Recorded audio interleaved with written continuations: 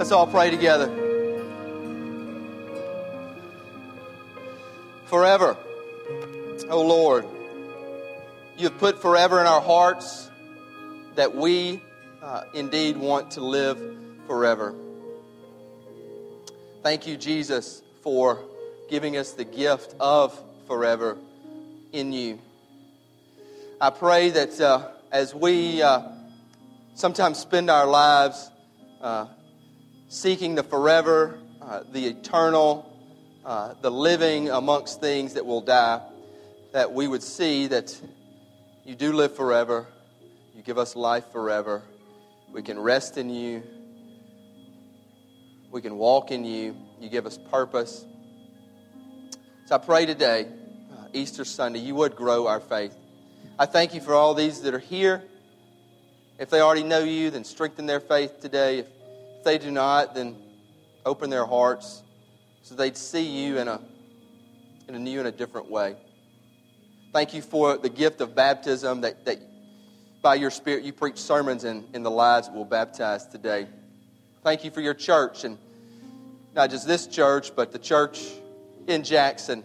We pray for those churches this morning, that all churches would be filled many times over. We pray for churches in the world, and we pray for Christians in the world that do have the faith. When asked at risk of their very life, at least their life here on earth, that they respond, yes, I believe in Jesus. Give us such a faith, because we know we have forever in you. In your name, Jesus, we pray. Amen. Thank you. Y'all can have a seat and get comfortable. I'm going to come down here a little bit. And are we thankful again for our worship this morning? Praise God. Thankful for worship. And again, just thankful that we could all be together in worship. Okay, so I want to start off and keep in your Bibles Luke 23. We'll get back to that.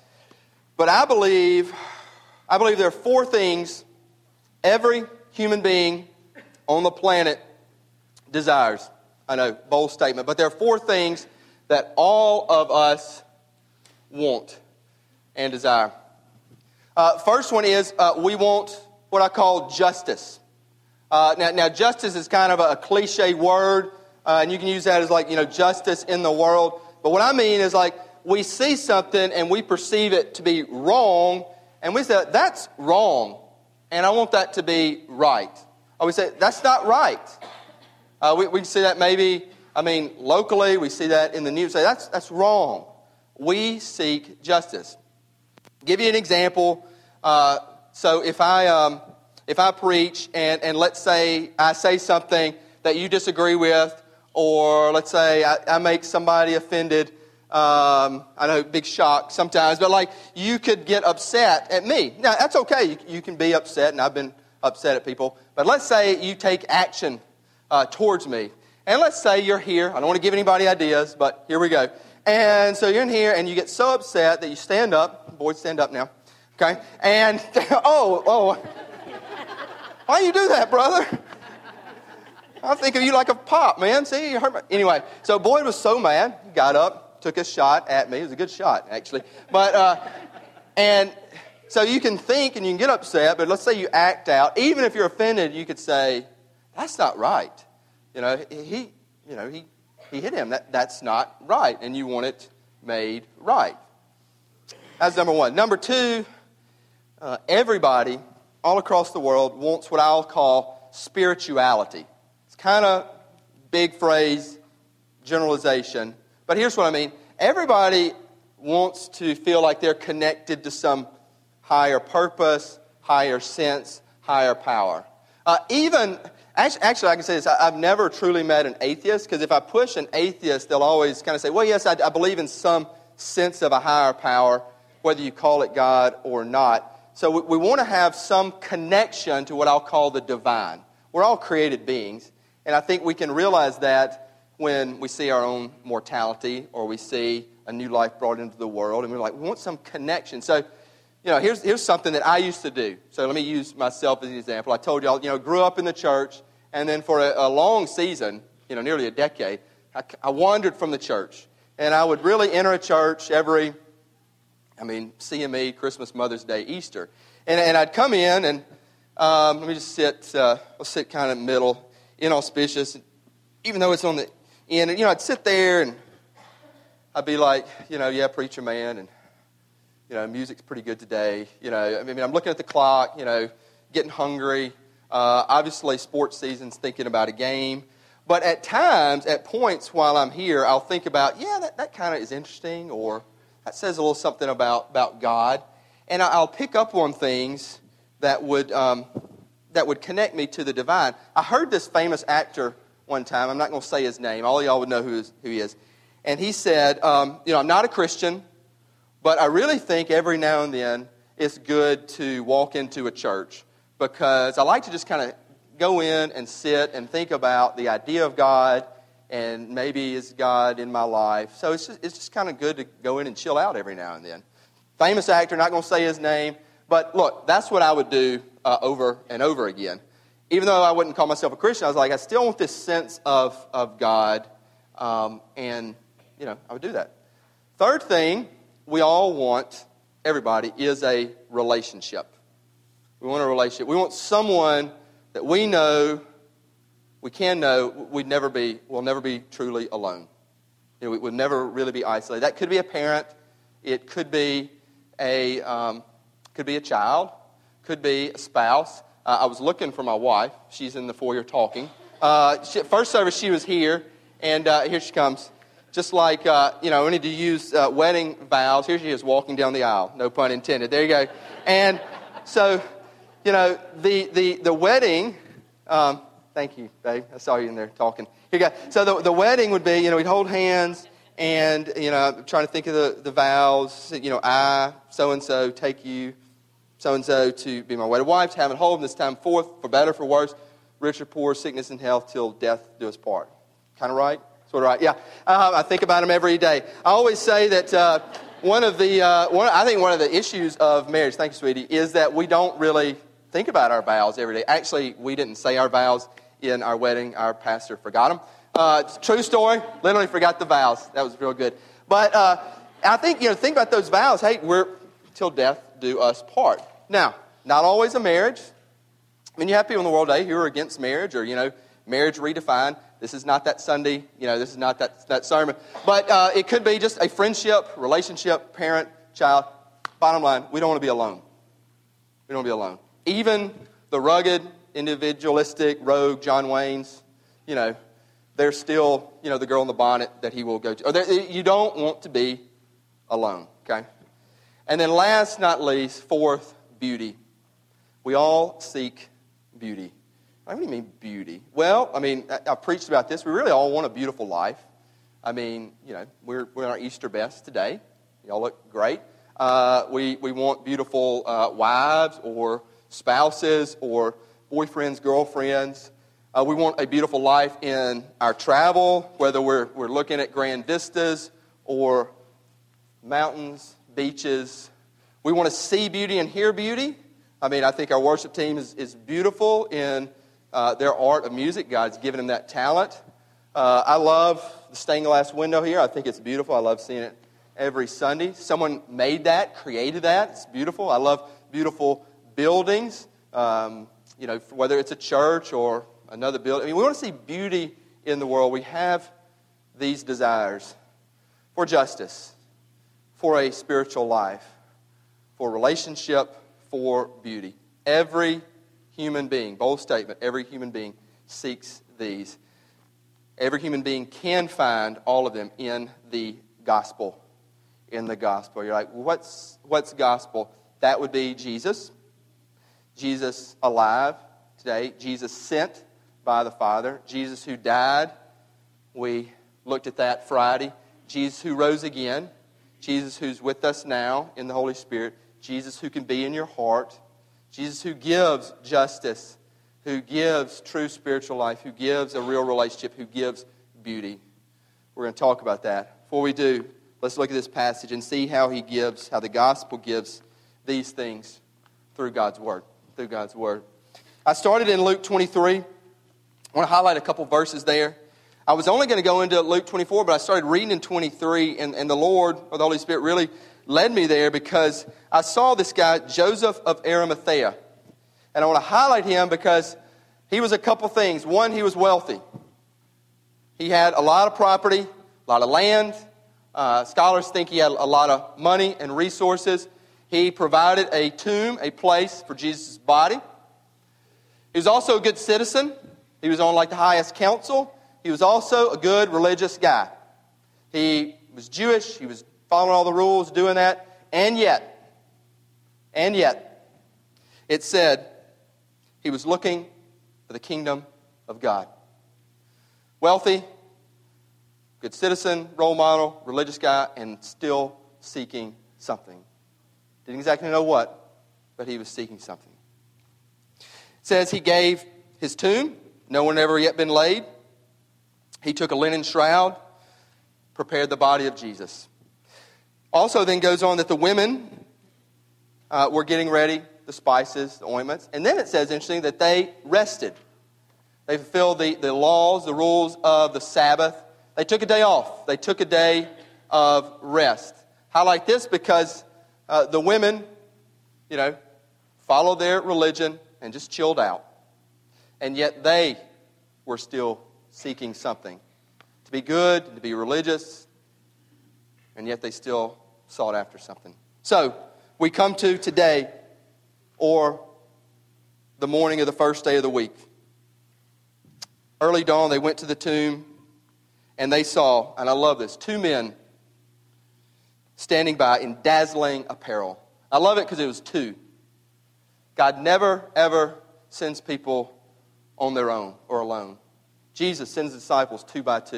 It's always 2. Even here, there were 2 angels. And they say to the women, and I believe they say to us, why do you seek the living among the dead? On Easter morning, a day we as Christians celebrate life, I ask myself, and I ask all of us, why do we seek the living among the dead? Here's what I mean. Why do we seek life in things that can die? A guy I like to read a lot, a man named Tim Keller, pastor church in New York City, he's got this famous saying that if your Savior can be put in a coffin, how will that Savior save you? As in a child or a spouse or a parent or someone you just look to literally as your Savior. That because of him or her, I have meaning, I have completion. Why do you seek the living among the dead? Why do we seek, me too, our life in a career that can die?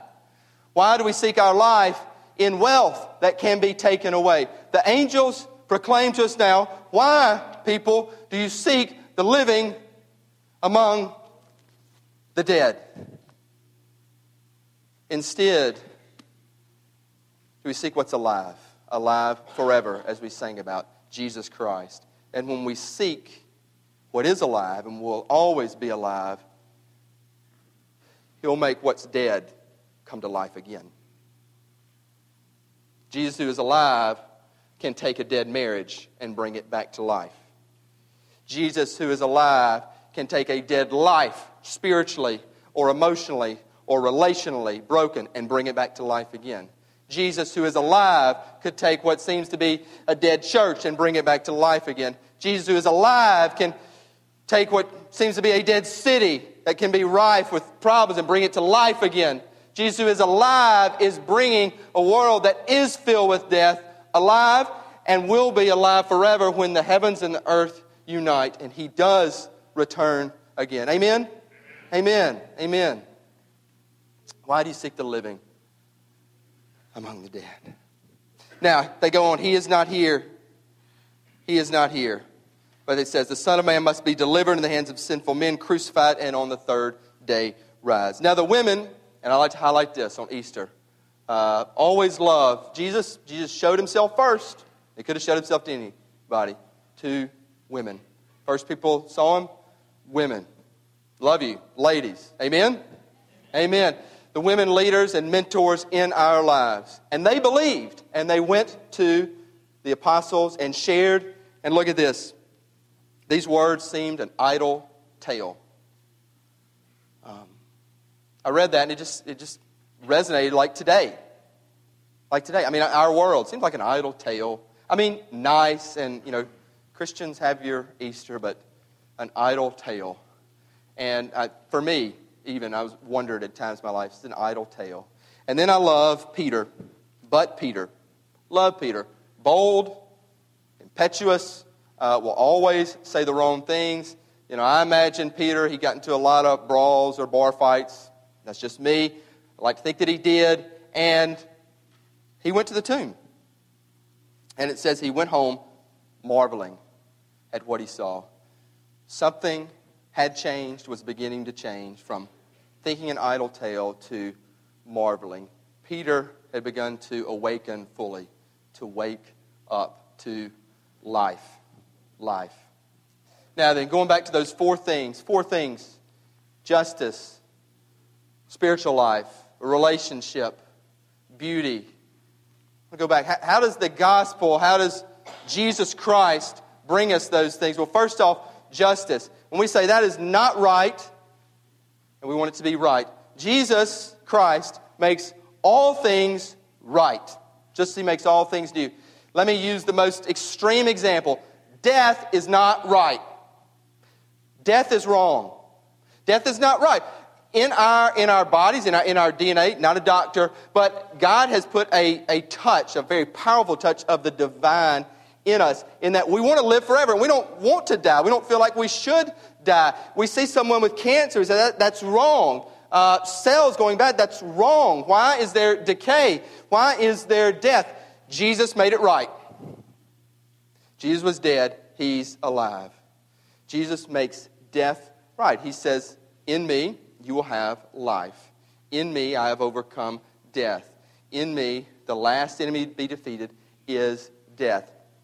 Also, you can say, well, there are all these people out there, and they do like wrong stuff, bad stuff, and they get away with it throughout history. Right now, Scripture is clear. Every person will stand before the Lord and give an account. That keeps me up at night. Seriously. Scripture is clear. Even when, heaven is open, you're going in, you stand before the Lord and give an account. All things will be made right. Death is made right in Jesus. The world will ultimately be made right. When He returns again, the heavens and the earth unite. A spiritual life. It's very easy and very kind of, nouveau, if that's right, or cool, or to think of, spirituality, like in a vague sense, or, like kind of God, or kind of fuzzy, or, there is some, force. Not to go into Star Wars, I like stars, but there's some force out there, and we're spiritual. In Jesus, God became a person. God became a man who is also fully God. Philippians 2 talks about that God became flesh, humbled Himself to death, even death on a cross. God became a baby, a child, born out of a mother's womb, lived, breathed, laughed, wept, died, rose again. It's real. It's physical. It's not vague. It's a person. That's our faith. That's the spirituality that Jesus gives us. And He gives us a relationship. Because that person is also here by the Holy Spirit. And that person will never leave you alone. You'll never be alone. I always like to say, there are times in my life I know what loneliness feels like. I know I've never been alone. A lot of you here have felt loneliness, maybe feeling loneliness today. You can know in Jesus you're never alone. You have a relationship that will fill you and complete you, that a spouse relationship will not. Love you, sweetie. She would say that too. A child relationship will not. A parent, a friend, buddies, group, club, being in the right circle will not. A relationship with Christ will. It will. And then last, beauty. You're like, beauty, Jesus, man, and, cross, not so beautiful. Last night I was watching the Bible. I'm looking forward to the Bible tonight. AD, Acts is my favorite deal in Scripture. But so last night they did the cross, and man, I thought the Passion, was brutal. This is bloody. It's tough. I turned the channel back to the basketball game, but that's another story. But anyway, so I'm watching it and I'm like, what's the beauty, in this? The gospel's so beautiful. The Christian narrative. God the Father sent His Son out of love for you. For God so loved you that there was something that we could not do, feel, contain, kill, a sin in our lives. Sent His Son to live, breathe, but die for you and rise again. God, maker of the universe, comes to you, loves you. The gospel's really a love story. Today's all about a love story. How much Jesus loves you more than anyone ever can. We want you to know that. We want you to know His love for you. So what does all this mean? What's all this mean? Real simple. It's real simple. A couple things. The bad things in your life will ultimately turn out good. Romans 8:28 should be up on the screen. Romans 8:28. And we know that for those who love God, all things work together for good, for those who are called according to His purpose. All the bad things will be good. Let me say that again. In Christ, all the bad things will work out for good. That's one thing it means. Another thing it means, all the good things can never be taken away. All the good things in your life that God gives you can never, ever be taken away. Psalm 4, verse 7 says, "For you have put more joy in my heart than they have when food and wine abound." You, Lord, have put more joy in my heart. I hope you eat well today. One famous pastor said on Easter, you should have a glass of champagne for breakfast. Some of you already have. Maybe for lunch too. Kind of joking, kind of not. Come on, stay with me, guys. I want to throw that wine in there. See if you're waking up, seeing if you're with me. Kind of, maybe, sort of. Maybe you're thinking about that glass. Anyway, more joy than an Easter meal, Easter family, glass of whatever, that God can never be taken away. Never be taken away. And then last, the best is yet to come. 1 Corinthians 2:9. No eye has seen, nor ear heard, nor heart of man imagined what God has prepared for those who love Him. What does Christianity mean? What does the gospel mean?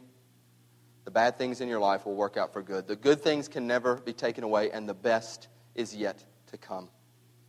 The bad things work out for good. Good things can't be taken away. The best is yet to come. You need to know this, gentlemen, ladies. I pray you embrace it. Now, what do you do now? It's very simple. You wake up. I'm not literally wake up, but wake up, awaken. A lot of us sleepwalk through life. I have. Sleepwalk through life. And there are two ways that you can wake up to the gospel, to the marvel, to the beauty of the gospel. And there are two ways all of us wake up. For me, every morning, how I wake up, alarm goes off, stagger from bedroom down the hall. Hopefully don't trip or bump into anything. Mosey across the living room to the kitchen. And there is this move that I make because I've timed the coffee machine and there's a button or, I don't know, something sticking out. And I just have to flip it. And hopefully the coffee will turn on. Hopefully I won't fall. Hopefully it'll make 3/4 of a pot that I need to drink. But before that happens, then I'll turn around, crash on the couch, and thankfully at some point here, beep, beep, beep, know the coffee's on. And then, maybe after 2 cups, I'm ready to go. It takes me a while. You know what I'm saying? Others, by the way, who wakes up like that? Thank you, Heidi Berry. I'm not shocked. Okay, a few of us do. Okay, a few of us do. Now, but there are others of us who, alarm goes off, immediately awake, ready to rock, ready to go. This would be my wife. It's like 5 minutes after she wakes up, she is cooking, preparing a meal. I'm like, oh my God, it makes me want to vomit. Just see it, not, just the idea, like, man, stop, please. And that's her. Anybody else like that? A few. Jeff. I'm not surprised either, Jeff Co. Anyway, so there are 2 ways you can wake up. Here's why I say that. Sometimes the Lord takes us gently to wake up to the marvel of a living Lord. And that's okay. That's honestly how I came into salvation. Sometimes it's brand new. We know it. It's big. It's bold. We see it. We are ready to rock. We love that as well. But the Lord works in different ways to waken people up to His marvel and His power. All we can do as His servants is say, wake up.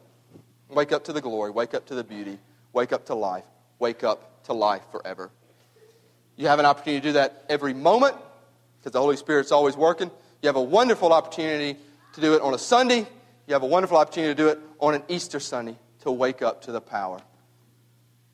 We encourage you to do so now. Let's pray together. Heavenly Father, thank you for your word. Thank you that it gives us everything we need and that your gospel, the gospel of Jesus Christ, gives us what we seek for, a relationship, a life, beauty, truth, justice, everything. And I pray that I would see it more. I pray that we would see it more. I pray we see it in the lives that we're about to baptize and the story you have for them, in them, through them. Most of all, it's all about you, Jesus. We love you. We thank you. In your name we pray. Amen.